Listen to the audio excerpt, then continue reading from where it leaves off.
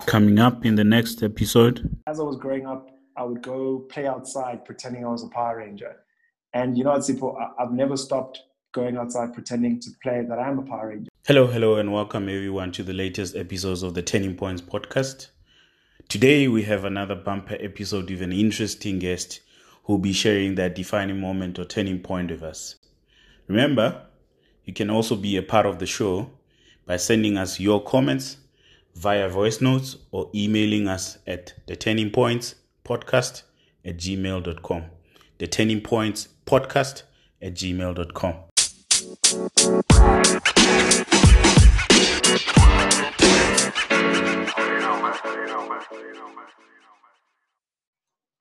Hi everyone, welcome to the Turning Points podcast with myself, the cheese father, Randspay. And today's guest is Sbusiso Buna, who's also affectionately known as Bubu. Sbusiso has dual degrees with a Bachelor of Commerce and Bachelor of Law from the University of Pretoria.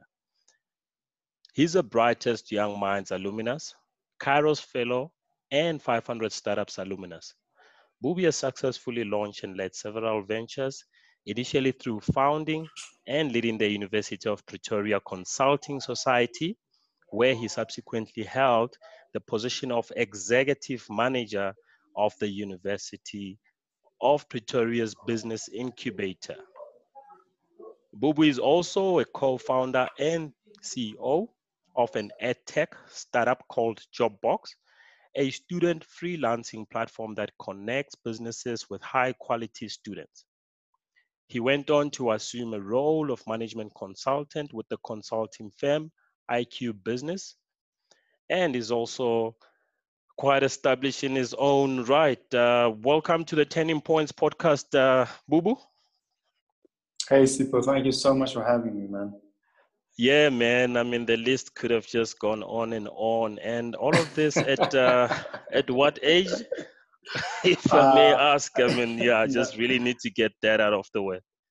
No worries. So I'm turning 27 this year, so I'm still a young man, but I feel old at heart. Wow, that's great stuff, man. So maybe just to start off at your childhood, if you could just maybe just tell us a bit about yourself, where you hail from, and just what your journey has been like up to this point. Yeah, no worries, man. So I'm born and bred from Mpumalanga. Okay. I was born in Barberton, small little town.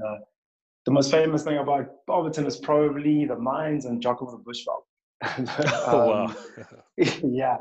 But then when I was 9 years old, my parents moved over to Nelspruit, and so the whole family moved over to Nelspruit, which is a city, but you'd think that it's a town, because whenever I mention to people I'm from Nelspruit, they still don't know. But and that's where I spent most of my childhood, there up in Nelspruit. Okay. And it's home. Nelspruit is home. I was there for about 2 months. We'll get into why I was back home Yeah. a little bit later in the chat. But it's home, and I love being there, man. And it's just, I had like a pretty dope childhood. I'm not gonna lie to you. Yeah. I'm one of the fortunate few that's been able to have both parents involved in my life, and I think that's actually helped me out in a very big way. And just everything that I do is actually just to make my parents proud. Not to sound too cheesy or too corny, but my parents sacrificed a lot to give me the life that I have. I mean, you can hear by my twang. I went to a very decent school. Yeah. Thanks to the opportunities that my parents afforded me, and not for a second do I take that for granted. Yeah.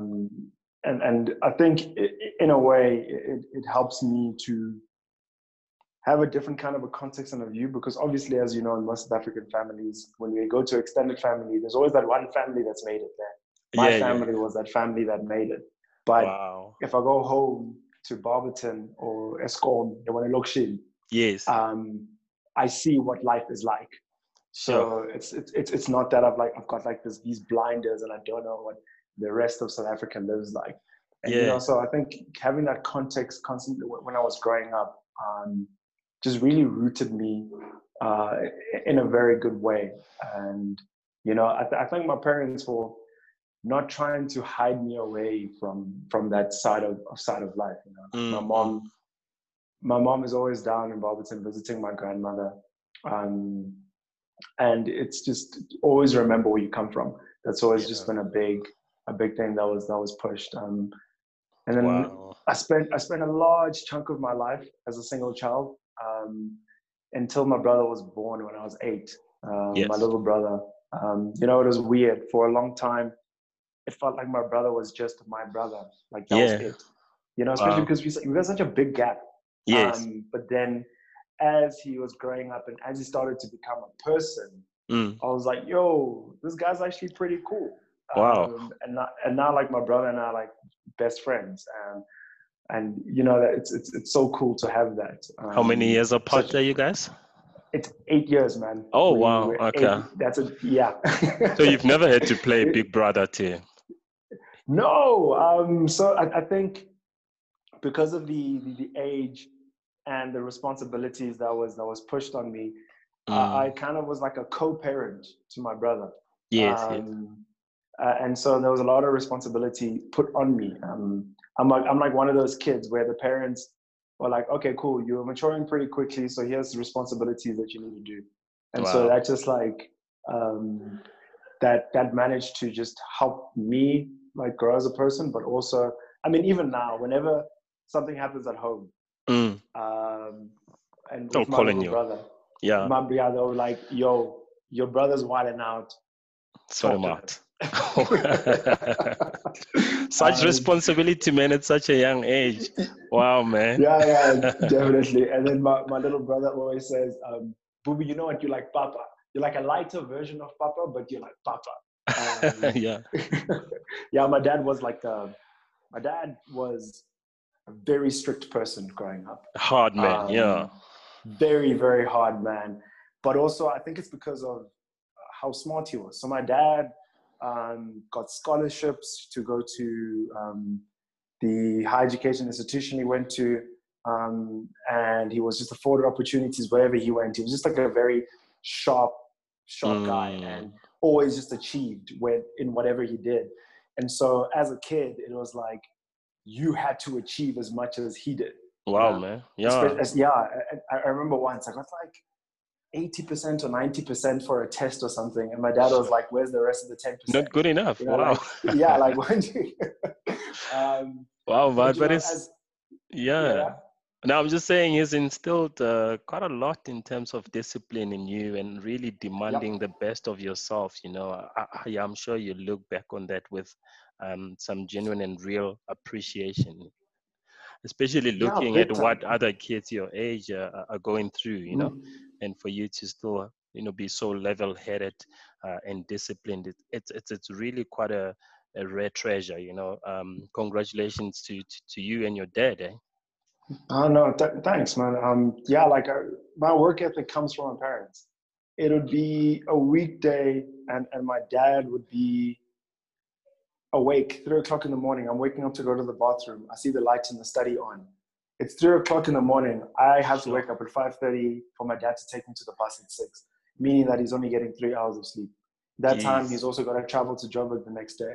You know, seeing those things growing up and seeing the value of hard work, it just put me in a place where I was like, this is what it means. And my mother, no one works harder than my mother.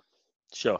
She keeps a tight house, but she'll never skirt away or run away from doing what needs to be done. And, you know, when I have both of those kind of figures in front of me, it's just like, okay, cool. This is how you become successful. And it's crazy, you know, my little brother, when he was growing up, we always perceived him as like being lazier than we were. But black sheep, but seeing him now, like he's 19 now. Yeah. And seeing his work ethic. It's transformed. You see, wow.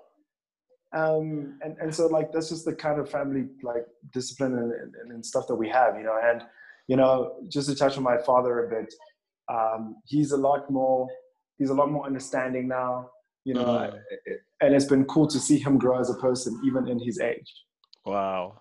No, man, that's Yes. beautiful, man. That's just really beautiful story. And it really shows as well in your results. I mean, a Brightest Young Minds Alumnus. I mean, just take me through some of those accolades, you know? I mean, is this when you were at Pretoria University? You know, Yeah. obviously you went through school and got to the university. And what happened? Yeah, so I had like a very great high school experience. I remember reading this thing that some people are born leaders, some people choose leadership, and some people have leadership thrust upon them. I'm firmly in the latter part. I I was quite a sociable person. And Yeah. then one of my best friends, who was pretty much a leader in everything that we did, he left and he went to like Hilton College. And then Okay. when he left, that kind of like I went to the same school from like grade 3 all the way Yeah. up to matric, Sure. and pretty much we stayed together as like a group. But when he left like a void, and then people just said, "Okay, Bubu's next in line," and so I was just thrust in leadership positions Wow. from grade 9, and I ended up being like the head boy of my high school. I That's was the great. chairperson of Senate. I was like the deputy head of house. Obviously, I was playing first team rugby, first team soccer, Sure. all these things. And you know, Sipo, when you have all these things and you're doing all these things, you believe you can take on the world. Definitely. Yeah. I remember I told someone, she was the head girl, my co-head. I said to her, "You know what? I want to change the world." I was like 17, 18. And I Sure. told her, I was like, this is what I want to do. I want to change the world. Because I Yeah. was believing the hype of all these things that I was doing and achieving and attaining. And then Yeah. what happened was I got to university, right? So I'm in a high school with like 400, 500 kids. I've been put into these leadership positions. I've led awesome teams. People have trusted me to lead them. And I'm like, nah, I can do this. And then I get to a university with like over 60,000 students. Sure. Yeah. And reality kind of dawns on you that, yo, this sea is big, man. Yeah. Yeah. You are nothing here. Sure. You are absolutely nothing. And I found myself studying a degree that I didn't want to study. And it was my first time away from home for so long. All my friends were gone. I didn't have any like, really, none of my best friends came along to the same university as me, and I was alone. Sure. And through an amalgamation of all these things and what was happening in my life, and also like we were having some stuff at home, I actually fell into quite a deep, heavy depression. Yeah. Because I kind of lost the light of what did I want to do. Yeah, man. I was looking at my life and saying, I'm not going to be able to change the world doing what I'm doing. How did you end up with that qualification? I mean, what happened in your selection of what it is that you wanted to pursue? Or were you not quite sure then as to what it is that you wanted to do in terms of your career? After facing depression and beginning to overcome it, in the midst of that, what happened was I discovered management consulting, because I realized that I don't want to be a lawyer. Because I thought, so here's the reason why I chose law. I chose law because I was reading Barack Obama's Dreams of My Father. Okay. And to be perfectly honest, I was like, hey, I see myself in Obama. I was like, okay, cool. How did Obama become president? Because again, touching back to what I wanted to do, I wanted to change the world. But what does that actually mean in a practical sense? That meant that for the longest time in my life, I've always loved helping people. I enjoy helping people. Wow. And I enjoy solving problems. And that's just always been a drive and a thing that I do. So I said, how can I help as many people as I can? In other words, how can I help people on a big, grand scale? Yeah. And you know, the ambition in me, it never dies. I was like, oh, I need to become president. That's how I change everything. So I was like, how do I become president? So I started drawing up a path for me to become president. That's literally why I studied law, because Barack Obama studied law, he went into the Senate and became president. I was like, okay, cool. I'm going to follow that same journey. Let me go study law. Let me go into parliament, government, all that stuff. And then eventually I'm going to become president. But I discovered two things. Number one, law is not a good vehicle to learn about country per se, and it's also not the greatest vehicle to enact change. Now there's a whole conversation that's going to go on there. But the second thing I discovered or kind of dawned on me that getting to the state of becoming president is a long journey. And also you don't have as much control to do the change that you want to do as I would have liked. Yeah. And so again, similar to my first year, I found myself in a position where I was like, okay, I don't really know what to do with my future. But I had this thing still, I want to solve problems and I want to help people. Yeah. And then I stumbled upon management consulting. I go to the talks, I see this thing, they talk about a management consultant has problem-solving capabilities, leadership, blah, blah, blah, blah.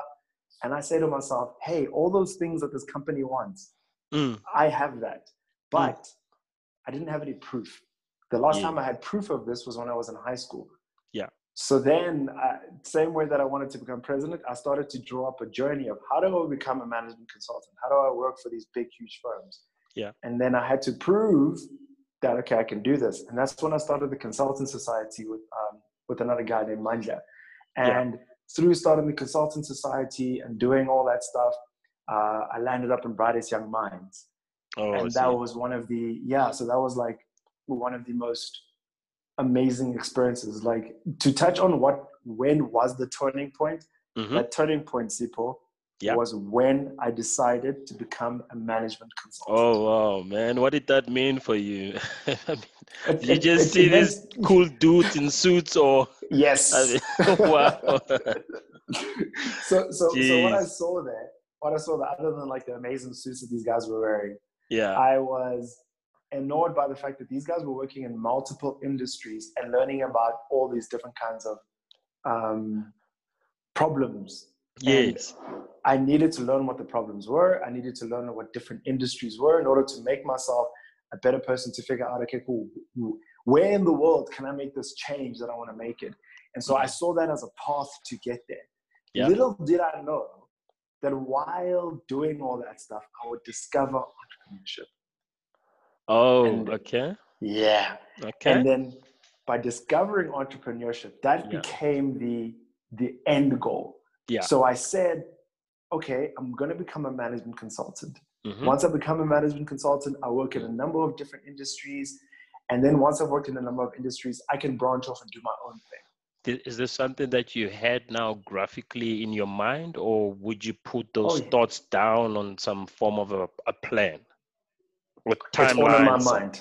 Oh, just in the mind. Okay. You're all in my mind. Quite crystallized it, Yes. But when something is in my mind, Sipho, I see that thing in everything that I do. It consumes you. It does everything. And every single thing I did while in university. So this was 2015. I was in my third year of BCom law. So my final year of BCom law. And from there, I have been able to achieve something every single year because I said to myself, I need to become a management consultant. So in 2015, I co-founded the Consultant Society. Yes. In order to learn more about the consulting world and to be able to chat to all of the consulting firms so they know who I am. And then also to, run a successful organization. And we were able to do that. I had an awesome team, an awesome co-founder. We completely shot the lights out in terms of what a society meant on campus. Like we were the first society to have a website and go completely digital. Sure. Because all the societies were like, okay, here's a paper form. This is that. We're like, that's stupid. How do we change this? How do we shift the paradigm in thinking of what societies are? And it all started with an idea, eh? That's quite remarkable, man. I mean, what would you advise anyone that actually, wants to become something and they just don't know where to start? Because it seems you have applied the same form of process, even when you were trying to become president. You first conceive it in your mind, and then you follow through with some activities and tasks that will draw you closer and closer to that goal. And that seems to have always put you in good stead with how you would achieve some of your great accomplishments. So is that your own sort of process that you would apply to whenever you want to achieve a certain goal? Yeah, I mean, if I could distill my advice in the most simple ways, just start. So a lot of people have goals, visions, dreams of things that they want to do. Yeah. But then they get stuck in the loop of trying to think of, is this the right thing? Or what about that thing? Or this is that. I'm just like, just start. The answers will Because come. if you don't start, then nothing happens. King Lear was saying to his daughters, Cordelia. King Lear is a play written by Shakespeare. Okay. And as so King Lear had to decide, okay, cool, I've got a kingdom, I've got 3 daughters, I have to, give each of my daughters a piece of like my estate wealth type of vibe. And so he told his daughters, you guys have to declare your love for me, and basically from this, then I will decide to give you what I want to give you. Yeah. And then the first daughter, blah, blah, blah, she says something, the second daughter, and then it comes to his third daughter, Cordelia. And then he says to her, okay, say something. And she doesn't want to say anything. And then King Lear says to her, nothing comes of nothing. And we did King Lear, I think, in matric. And that quote has always stuck with me, that nothing comes of nothing. Sure. I'm not condoning King Lear. If you read the play King Lear was a bad person. And his other daughters, the ones that declared their love, they didn't really love him. The daughter that said nothing was the daughter that loved him. But I took the quote to say, like, nothing comes of nothing. So if you do nothing, nothing will happen. Sure. No, it's a powerful one. Yeah. And so for me, that's the key tenet. Just start. But also, it helps to know who you are as a person. A lot of people don't do enough deep introspection within themselves. Like I can yes, I'm young, but I can pretty in a crystal manner put to pen and paper, even if you wanted me to, who am I? What do I stand for? What do I believe in? I know these things. And because those things are deeply ingrained within me, and because I am constantly working internally and thinking about myself, I know those things. And because I know those things, for me to have the capability to just start is easy. Wow. And so I take, go ahead. So I wanted to find out if it applies for both your strengths and weaknesses. Oh, okay. So you're constantly working on your weaknesses, or because it then brings us to the whole idea of self-awareness. So you would realize that, your weakness is in a certain area. And if you find yourself in a situation where you are maybe a bit compromised, you'd be aware to maybe shield your weakness, or how do you deal with that situation? So the last point you made there, to shield your weakness. So I don't believe in actually really working hard on my weaknesses. But so what do I mean by that? So a strength is a strength, right? And improving your strength requires a small amount of energy to make that strength better. Yeah. A weakness inherently is a weakness within you. And for you to overcome that weakness, you're going to need a lot of energy to pull that weakness up. So I don't actually try to work too much on my weaknesses. What I try to do is to mitigate my weaknesses. Okay. I don't focus too like my strengths are my strengths, and I find ways to constantly enhance those, but I don't spend too much energy on that. So how do I mitigate my weaknesses? Number one, I know what my weaknesses are. So that's a big, huge thing, right? Yes. Knowing that before you jump into anything, you're like, oh, I actually suck at that thing. But it's not to accept that, oh, I suck at that thing, I'm not going to do anything about it. It's what can I do to mitigate that weakness being a reality? In like an example, in the company we run right now, in Jobox, my definite weakness is like marketing and social media. Like it's just not a thing that I'm good at. Yes. And in today's day and age, that's how people know about you as a company, right? So if I don't get that right, my company is going to actually get hurt. So how am I mitigating that? I'm mitigating that by finding someone whose strength lies in that. Yes. Okay. And so that allows me to not to worry too much about, okay, cool, that thing is going to make the business crash and burn. I've got someone that can actually handle that. I know how to do social media. I know how to do marketing. I've already read about it, and I have been doing it. But if you look at it, I'm not doing a fantastic job, but I'm doing some of it. But I'm getting someone who is much better at it than me and I am trusting them to run it. It's such a big thing to be able to trust people that you bring into your team and know that they're going to successfully execute on that thing, and I don't have to have sleepless nights on it. Wow. And so it's kind of the ways that I mitigate my weaknesses, but I'm very well aware of what they are. And I think, Sipho, I don't believe in luck, but I am fortunate that my strengths and my weaknesses in this current economic climate, or in this current economic structures and systems we find ourselves in, I'm fortunate that my strengths are really well accustomed and really well, positioned in this economy, eh? Yeah. Yes. And we're gonna delve more into that. Just maybe let's just take a couple of just a seconds break, and we'll be back now. Sure. Cool. Awesome stuff. Yeah. Children, hold on to your dreams. Believe in love. Let love be the light to show the way. And love will shine on you one day. Welcome back to Turning Points, still with myself, the Cheese Father, Randspay. And thank you for tuning in. Bubu, we're back at you. Jobox, can you tell us a bit more about how that was established and what it stands for? Yeah, so Jobox has a long history, but I'll keep it relatively short. Yeah. So Jobox was actually founded in 2015 when we were still students. Okay. So my co-founder, his name is Darren. I met him because I was running the consultant society. I was trying to pitch to one of the consulting firms that, hey, look, we've just started a consultant society. We're going to be hosting events. Do you want to work with us? And then this guy was standing behind me, and I don't know why. I turned around and I sparked up a conversation with this guy, and he just absolutely blew my mind. And on the spot, Sure. I was like, Darren, I am starting a consulting society. I want you in my executive team. Wow. And he joined the executive team, and we just really worked well together. And he was graduating that year. That's so rare. Eh? So just on that, but so what is the details of that?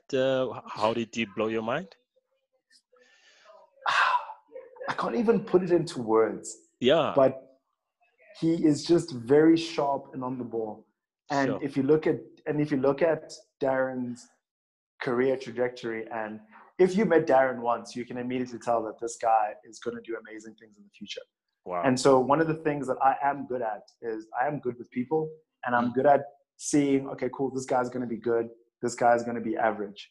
And so I try to surround myself with people who are really going to do amazing things. And so just immediately, it's just something was just there. And I was like, okay, cool, this guy. Okay. Great and stuff. Then, and then, I just put an entrepreneurial bug, thanks to a whole host of podcasts I was listening to. And then Darren was doing his master's in entrepreneurship. Yeah. And then we start chatting more about this thing, and he sees like, no, this guy's understanding startups. And he's like, Bubu, I've got a startup that I want to start. It's called Jobox. So I said, okay, man, let's hear more about it. I just discovered tech startups as well. Yeah. And then he explains to me, and he says, like, you know what, when you're driving around town and you're driving around Builder's Warehouse, you see people carrying these boards saying, I'm a roofer, I'm a tiler, I'm a painter, etc. He says, surely there's a more efficient way for these people to advertise their skills and for them to utilize the time. Instead of standing there, they can utilize the time to upskill themselves and just making it easier for them to get work. So at the core of Jobox, it's always been about how do we play a role in reducing unemployment within South Africa. Wow, man, that's powerful, man. That's just that altruistic element to it. And this now also complements what you've always wanted to do, how you would help people. And he just put the tools in your hand right there and then. Exactly. Sure. I remember when he first told me about it, it blew my mind. And he drew a diagram. He drew like, okay, so there's job seekers on this side, and then there's job creators on that side. And then he drew Jobox, and he drew a triangle. And he said, Jobox is the link between them. Your Sipho, it blew my mind. But then now I know, because I've been so deep in this entrepreneurial game, that Jobox was a marketplace, and there are hundreds of marketplaces. But you know, when you're first starting, you've got that naivety, thinking that you're going to be able to do this. You're going to be able to create this amazing thing. The passion, man. The passion just drives you, And we were so excited. But then we got along and we said, okay, cool, let's do this. And so we got a team together, all students as well. And 2016, we started building our MVP platform like idiots. You know, it's simple. Yeah. Imagine, okay, yes, we were following the lean startup, but we didn't conduct a single user interview. We didn't speak to a single user. The only thing we did, we went and we read on forums saying, what are people saying about this whole thing? And then from there, we were saying, okay, let's not focus on artisan skills right now, because there's limitations with artisans. So artisans, roofers, tilers, and painters. They don't have a smartphone. They don't have internet. Some of them don't have banking accounts. So we said, let's first start on professional freelancing. And then once you trust the Jobox brand, we're going to do artisans. Yeah. And then to take it even further, we said to ourselves, hey, we're students. Why don't we do student freelancing? We understand students. Because in our minds, we said, why are students not utilizing the skills that they're studying for? And that's what we built. We built a student freelancing platform. And we actually built the platform, got a couple of jobs done on the platform. This was like 2016. 2017 did more jobs on the platform, but then 2018, as you know, Sipho, I started working at IQ Business. Yes. I started working as a full-time employee. Darren was working as a full-time employee. Our designer and our engineer, they also had full-time jobs. Wow. And then our engineer and designer decided, hey, look, we're not actually able to provide enough support here, so they left. It drifted. Then, everyone for the whole of 2018.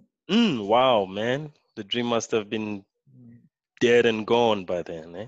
Yeah, it kind of did suck. And then I, with another friend of mine who I had ran the consultant society with him in its second year, and also ran the business incubator with, we decided to start another startup. And this startup landed me in Japan for 2 months at 500 startups. Yes. And that experience is probably one of the greatest experiences of my life in terms of my entrepreneurial journey. Those 2 months in Japan. And then what happens was, when we came back, I got a call from these guys in Cape Town, and these guys in Cape Town say to me, hey, Bubu, we are starting an accelerator program being funded by the SASME fund. Do you want to come down to Cape Town and join this accelerator program? Because we're looking for strong founders. Wow. How did they find this? How did they learn about you? It's because of Kairos. Okay. Yeah. So the guy who was the head of Kairos Society in the South Africa leg, he was also one of the founders of Acro Accelerator program. And so that's how I got into that whole circle. So that's how they knew about me. Okay. And then I called up a guy who had interned at Jobox, and now he was a tech lead at his company. He was just doing amazing.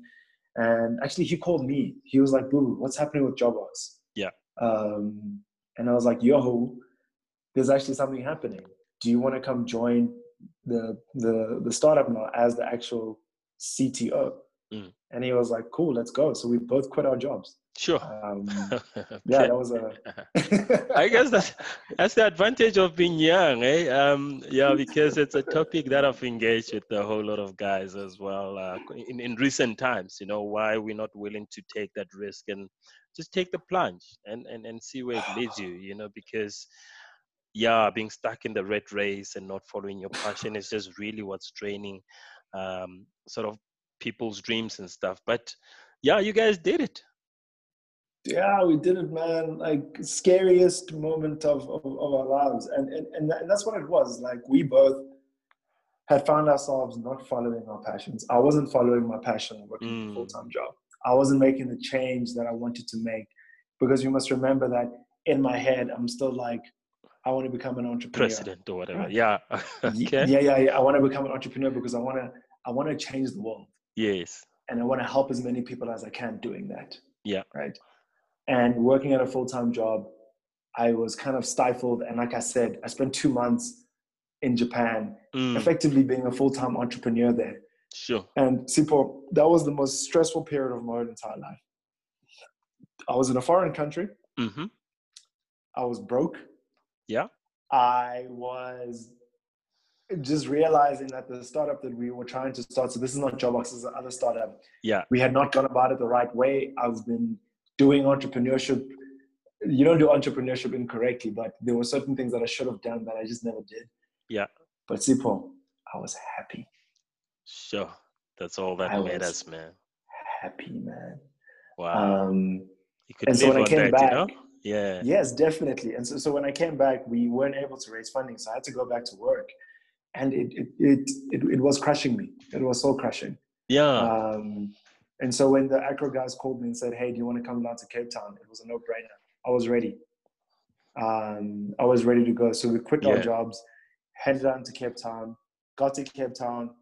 We met the ex-head of SnapScan sales. He says to us, "Guys, I like Jobox, the student freelancing thing. I like you guys, but I'll be honest with you. You guys have no unique value proposition. And the way I see it, you guys aren't going to survive. You're not going to raise any funding. You may get a couple of jobs done on the platform here and there, but it's not going to be enough." You know, when someone tells you something that, that you know is true, but you've just been fighting it, that was that moment. I mean, but you had just been... Jobox. Yeah, I mean, in Japan, I'm sure you had also received sort of West feedback as well, eh? The industry just cutthroat like that. Entrepreneurship, I mean, you really need to be quite thick-skinned, eh? Sure. Yep. Wow. You really do need to. But in that same meeting, this guy says to us, "Have you guys ever thought about building white label solutions for these universities?" And we're like, the hell is that? Yeah, and he explains to us like, no, in his university, there was a platform that he could go on and find like jobs while he was studying. Yeah. And that was like a university platform. And he said to us, "I doubt my university built that. Someone probably did that for them." And so he said, like, "Why don't you guys see if you can do that?" And so thanks to 500 Startups, I know before I do anything, I conduct user interviews. So we conducted a whole host of user interviews. And from there, during that 2-month period down in Cape Town last year, we were able to actually, I wouldn't say we pivoted Jobox, because Jobox is still kind of focusing on providing students with work experience. Yeah. Through like freelancing, we're calling up projects or gig type work. But we kind of changed our distribution model. So what we did was, now we said to guys, let's partner with a higher education institution. So let's partner with the university. Because when we partner with the university, that gives us access to all of their students. The students, yes. So instead of us having to go get students one by one, we partner with one institution. Yeah. It allows us to reach many students. So that's like the first big change. Okay. Second big change we did in Jobox was to say, students are not being employed. How do we know this? Graduate youth unemployment is at 31% in this country. You know, youth unemployment is ridiculous. It's sitting at like over 50%. It's probably nearing 60% now. Yeah, youth unemployment is still massive. Yeah. And so the whole rhetoric that we're told is to go to high school, go to university, you'll get a job, right? Yeah. But there are some people out there that are doing this and still not getting a job. So we asked why, and it was because of the lack of soft skills. And so on the Jobox platform, we said, okay, once a student has completed a job, they get rated based on their soft skills. Yeah. So now we add a huge soft skills component. Now we're adding improving graduate employability, right? So these two big things, partnering with an institution and then focusing on soft skills, fundamentally changed what we do at Jobox, but still keeping with the core why. You know, some is the next golden circle. Yeah. Our core why is still about unemployment, but now specifically it's youth unemployment. Yeah. And whatever we do as Jobox has to be related to that. Oh, I see. We want to play a role in reducing youth unemployment. Sure. And this goes back to me being me, in that I'm helping people and I'm solving a grand challenge. But it's even more focused now. so much more focused. Get your specific target segment. And Exactly. it makes it much more, clarity is key, and once you've got that clarity, it's much easier for you to strike and go for what it is that you want. Wow, 100%. man. No, it's been great, and we're hoping to, get more people, especially young people, find opportunities through your platform, man. And where do people find it? Is your site up yet? Yeah. Yeah, our site is up. You can go to www.jobox.co.za. That's JOBOX. You can't access our platform right now. Okay. Our platform is sealed to only beta users, but you can click on a link saying, "Can I please have access to my beta?" And so we're doing pretty well with traction. I mean, today we've placed a bunch of students, and they're actually in training as I speak right now. Sure. Yeah, which is it's pretty cool. We've been able to partner with a bunch of institutions. Wow. We've been able to raise funding, which was a game changer for us and a huge learning experience for me. Yes. As the CEO trying to navigate this thing. Wow. And today I was chatting to one of our foreign investors, just giving him an update about what's going on, and he was just really positive. We're doing some good things, and hopefully in the next couple of weeks we'll be able to announce some of the cool stuff that we're doing. But one of my mentors said to me, it's probably my favorite quote from him. Yeah. He says, "Until you get that SMS on your phone saying that the money is there, nothing is final." Until the SMS is there. So until we get that SMS, Randspay, man, that's how it is. Wow. Look, I mean, we obviously want to do stuff purpose-driven, help people, but at the end of the day, you need those rents to also, get things 100%. done, Yeah. Definitely, man. Cool, Bubu. Let's go for just a short break. We'll be back now.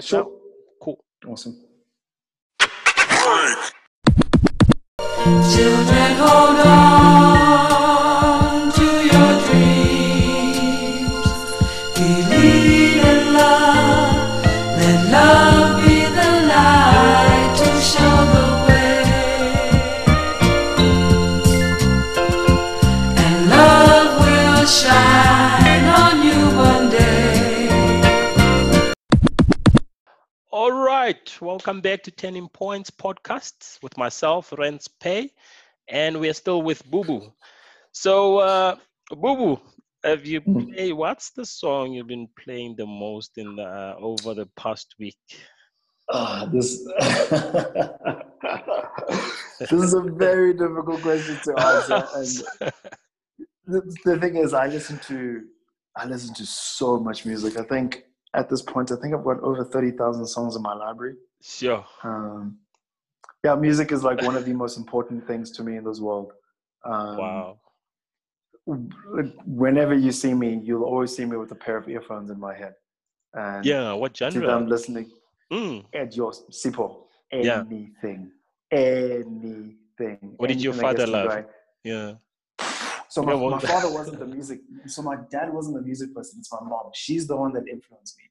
So I grew up listening to Michael Jackson, to Motown, to obviously Brenda Fassie, to Carole King, to the Bee Gees, to my mom, what Trompies, what TKZ, whatever you can imagine. My mom loves Luther Vandross. So obviously I grew up listening to way too much Luther Vandross. And so because of my mom's broad taste in music and me, I grew up very close with my mom, and I still am. Although I spoke about my dad a lot in the beginning, I'm very, very close with my mom. We're very good friends. Wow. And so she just influenced me with this music. So for me personally, I can legitimately go from listening to heavy metal to rap to 1950s Irish Gaelic music. I can listen to pretty much anything. What does it do to you? I mean, what are you picking out of music? Because it's essentially art, right? Yes. I mean, you would have these people would have had to have gone into a studio and came up with these ideas. I mean, pretty much the same principles that you apply in entrepreneurship and coming up with an innovation. But they do it with music. So what does it mean to you? it means so many different things to me. When I listen to music, especially listen to a song that I love or enjoy, I can feel it touching my soul. Wow. You know, and I can feel it on the inside, and the kind of emotions that it evokes within me. Whether I need to feel a certain way, or whether I just need to zone in and focus, or whatever it may be. It's just I've got to have music. So music just means so much to me, and to put it into words is actually like very, very difficult, because that's how much I love this thing. And it's just, it kind of like, it shows to me that, you know, we as humans have souls, because definitely there's something that happens when the song touches you. And that's the thing that also blows my mind. The thing that you mentioned, like how they get into the studio and they do what they need to do. Where they got the inspiration, and you know, it's incredible. Like, how are people constantly making new sounds? How do you make a new sound? Like, I understand, like with startups, for me, I just understand startups really well, right? And so I'm just able to pick it up quite quickly. And I'm able to see possibilities and all these things. But with these guys with music, it's abstract, man. I mean, But what other form of art sort of does the same thing for you? I mean, have you had appreciation for poetry? Well, you see, poetry, definitely, but like poetry and music for me go into one-on-one, because as much as I love like different kinds of genres, and I'll say, I won't say which song I've been listening to. I'll tell you the name of the band a little bit later, but I love all different kinds of genres, but my favorite genre is still hip hop and rap, and that's poetry is just it's fundamentally in there, you know. But in terms of like other arts and other media, like I love anime, Japanese anime. It's my thing. I watch more anime than I watch any other form of like any form of art. I read the Japanese. Is it like a dance anime. or something? No. Anime is it's like, essentially it's adult cartoons. Oh, okay. Like it's like, so it's like Dragon Ball Z, Naruto, like stuff like Toy Story stuff. Yes, I watch so much of that. It's ridiculous. I read these things called manga, and so the guys who write manga, they're called mangaka. So now, like, you know, mangaka for me are probably some of the most talented artists, because not only do these guys draw their own, they draw themselves, they also create the dialogue, they also create the stories. You can read one manga and laugh and cry at the same time. The capability to do all of that by just one person is incredible. That's obviously insane. Now, like, if your manga is bigger, you've got a whole team that help you, but it comes from the source of one person. You know? Wow. That's with this brainchild. Yeah. And I also enjoy my fair share of comic books, superheroes. When I was growing up, I watched way too much Power Rangers. And as I was watching, there's a whole reason to this. As I was watching Power Rangers, I was infatuated with the Red Ranger. The Red Ranger was almost always the leader, and you know, what would the Power Rangers do every single episode? They'd save the day. And they would be the heroes. And so as I was growing up, I would go play outside pretending I was a Power Ranger. And you know, I've never stopped going outside pretending to play that I'm a Power Ranger, because that's what I want to do. I want to save people. I want to save the world, right? And so these stories of heroes always just get me going. And so I absolutely love all of that stuff. Wow, man. You've just taken full inventory of your life, you know, taken stock of it, and you have such clarity now, and now you understand why you did certain things in your life, you know, because it always came back to this one thing that you wanted to do, you know, something that was more innate, you know, something that was sort of purpose driven. Great stuff, man. So having been through all of these exciting experiences, and you know, as you pursue your passion, what would your philosophy be in life, you know, with respect to building one's career, be it in corporate entrepreneurship? But that philosophy that you would have maybe sort of concocted from all the advice you've gotten from your mentors or something that you read? What does it all come down to for you? That's an excellent question. Whenever someone says that's an excellent question, they're just delaying time to answer the question because they don't have a good answer. Wow. I would say, for me, you've got to, going back, actually circling full back, and again, I'm probably lucky to have this. Simon Sinek starting with the why is brilliant. Yeah. Because once you know in life what your why is, you know what your passion is. Yeah. And then you know what sets you apart from everyone else. Once you realize why you're doing something, that kind of changes the ball game. So that would be, for me, one of the most crucial things. Whether you want to be an entrepreneur, whether you stay in corporate, and I've got hot takes and hot opinions about entrepreneurship. Yeah. I wouldn't suggest anyone to become an entrepreneur. Yeah. This journey sucks. It's very difficult. Not everyone is built for it. And not everyone needs to be an entrepreneur to make change. Yeah. Right. I think people need to get this, that just because you're not an entrepreneur, just because you've got a corporate job, doesn't mean that you can't make change, doesn't mean that you're not worthy as a person. Yeah. But you just got to find your why. And once you find your why, and once you love what you do, because you know your why, it's so easy to find out what you love doing if you are doing it because you know why, and it keeps you going forward. Keeps you grounded. It definitely does. And your why can be anything, Sipho. Yeah. Your why can be, I love, for instance, my mother, everything that she does is for me and my little brother. She loves us unconditionally, right?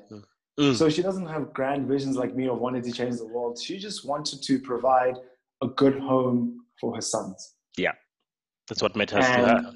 That's what matters to her. That was her why. Sure. Right? You can say what you want to say about that. I mean, that's my dad's why as well. My dad does everything because he wants to provide for his family.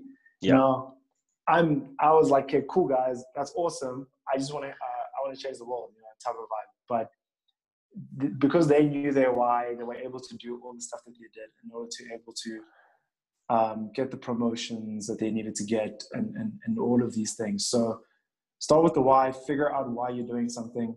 And for me, Sipho, you know what? Once you know your why, knowing your why is you learning about yourself, learning about your strengths, learning about your weaknesses.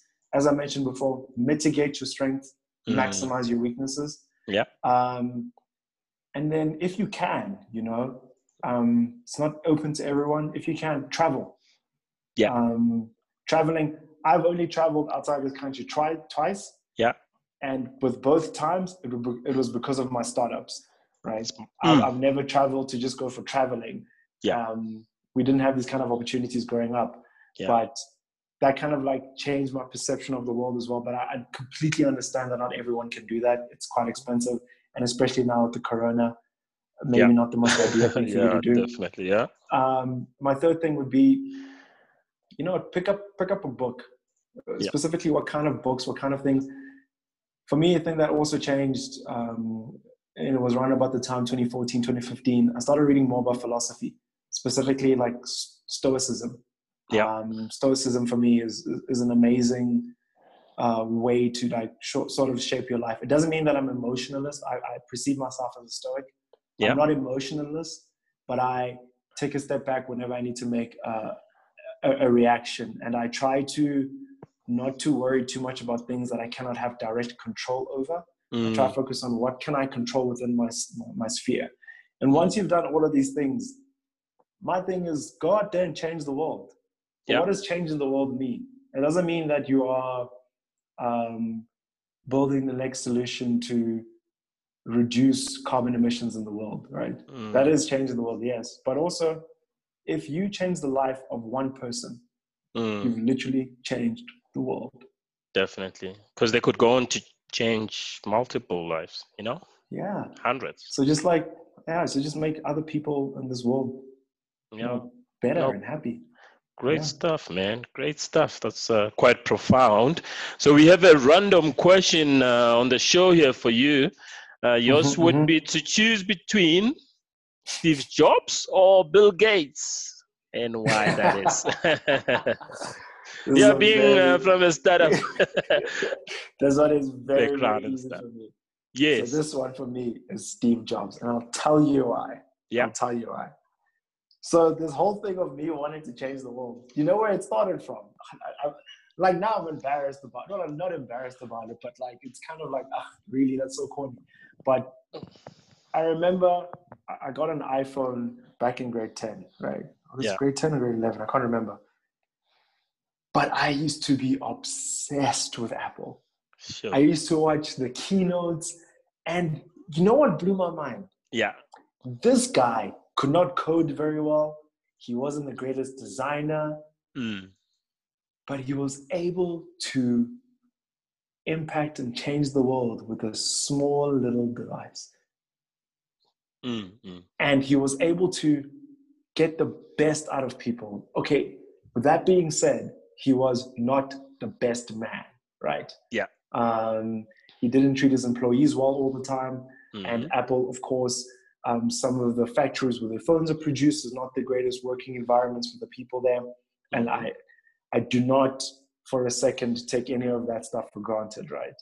But when I was younger, I didn't know this stuff. Yeah. So all I saw was this visionary who couldn't really do anything. Yeah. But he was doing everything. And Steve Jobs resonated with me like that, because I don't have like one skill I can say, that's my thing.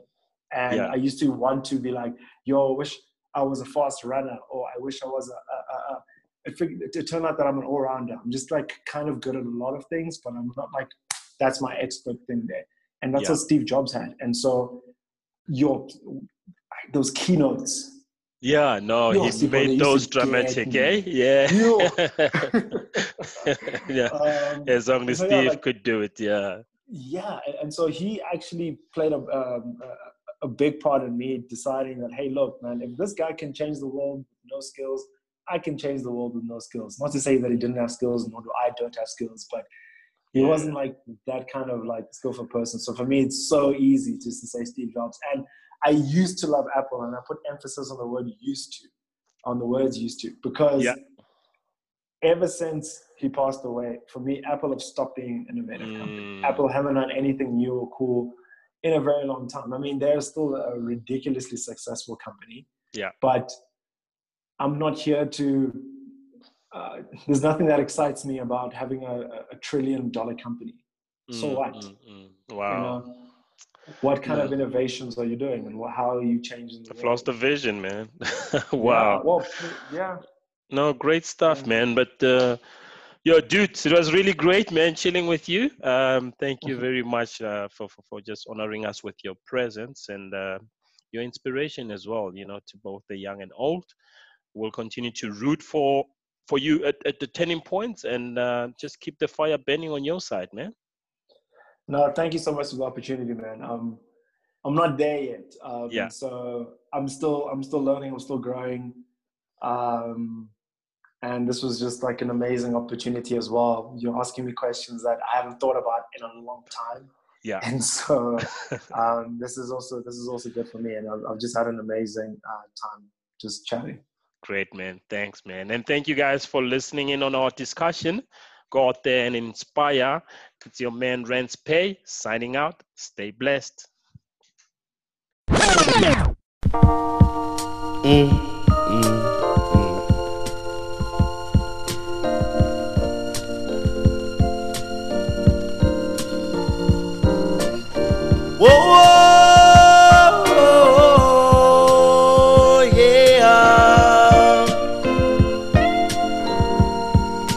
Children, hold on.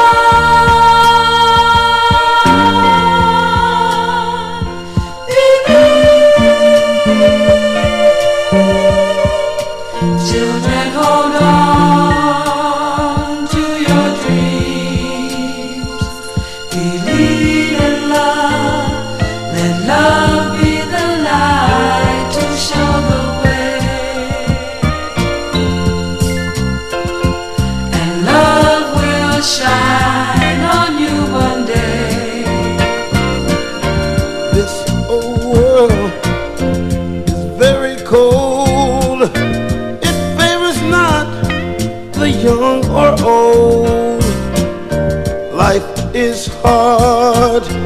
and so unfair.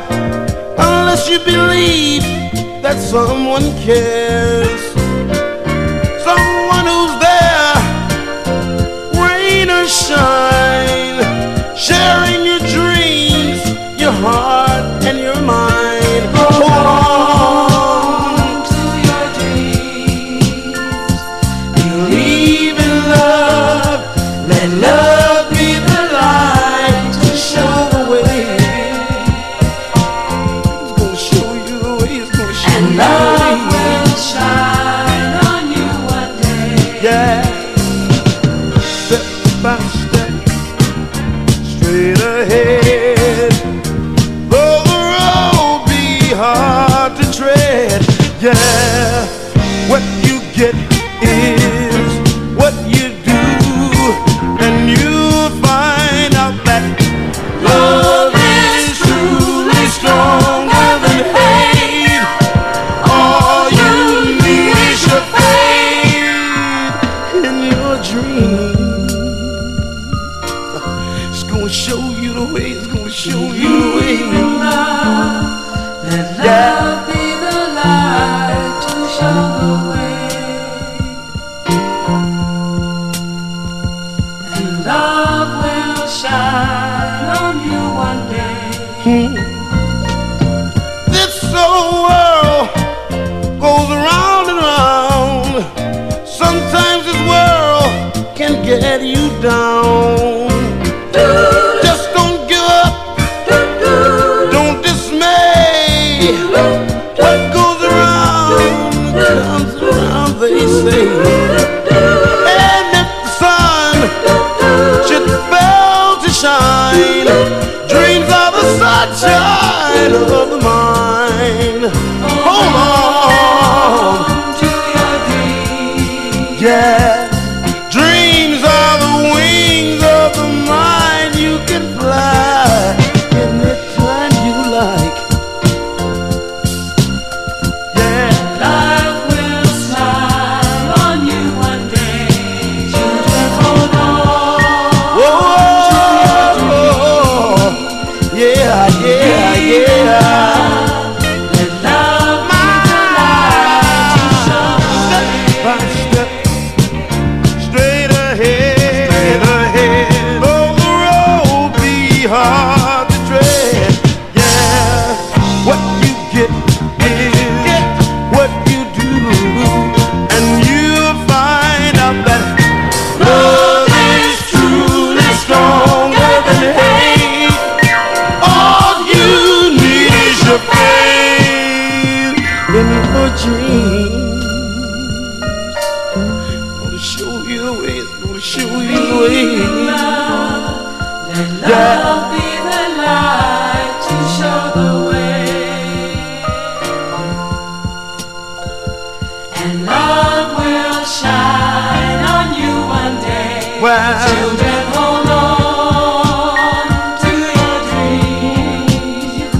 Believe in love. Let love be the light to show the way. hold on, yeah, Life yeah. will smile on you one day.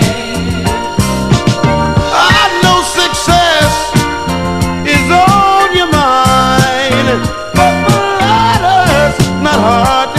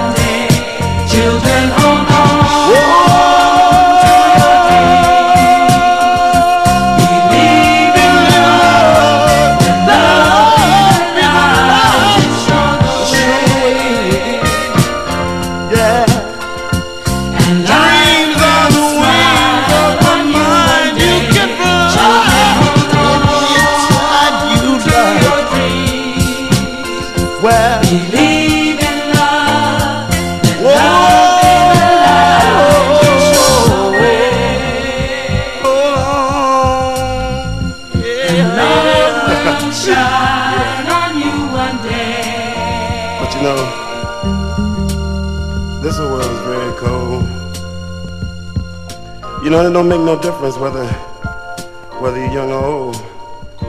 Hold on. It's so unfair. Unless somebody really believes, they have somebody there to care. I'm talking about through the hard times and the bad times.